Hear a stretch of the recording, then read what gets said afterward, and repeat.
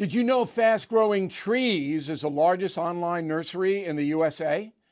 With more than 10,000 plant varieties and millions of satisfied customers. I have their trees and plants at my home, and they're fantastic. Have you had your fair share of landscaping woes and wasted weekends at crowded nurseries? Finding Fast Growing Trees will be like stumbling upon a hidden treasure, believe me. With Fast Growing Trees, it's different. From fruit trees to houseplants, they have it all delivered right to your doorstep. Plus, their plant experts are always available for advice. And here's the best part. This spring, they have up to half off on select plants. And my audience can get an extra 15% off by using promo code BILL at checkout. So please go to fastgrowingtrees.com, use promo code BILL at checkout.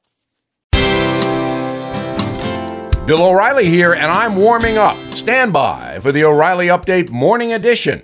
But first, on this Friday, the contrast this week between President Biden and Governor Huckabee Sanders is something patriotic Americans, meaning those who actually care about their country, should study.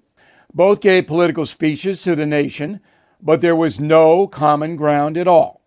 Mr. Biden believes his economic stewardship is benefiting the folks. The governor does not believe that, polling sides with the lady from Arkansas. But that doesn't seem to matter much to the president, who showed absolutely no empathy for those struggling to pay the bills in this time of damaging inflation. Mr. Biden blames inflation on President Trump, even though the rate was a minuscule 1.4% when Trump left office in 2021. Since then, inflation has brutalized the poor and middle classes in the USA. Governor Huckabee Sanders believes Joe Biden is being held captive by the far left, and there is ample evidence that is true.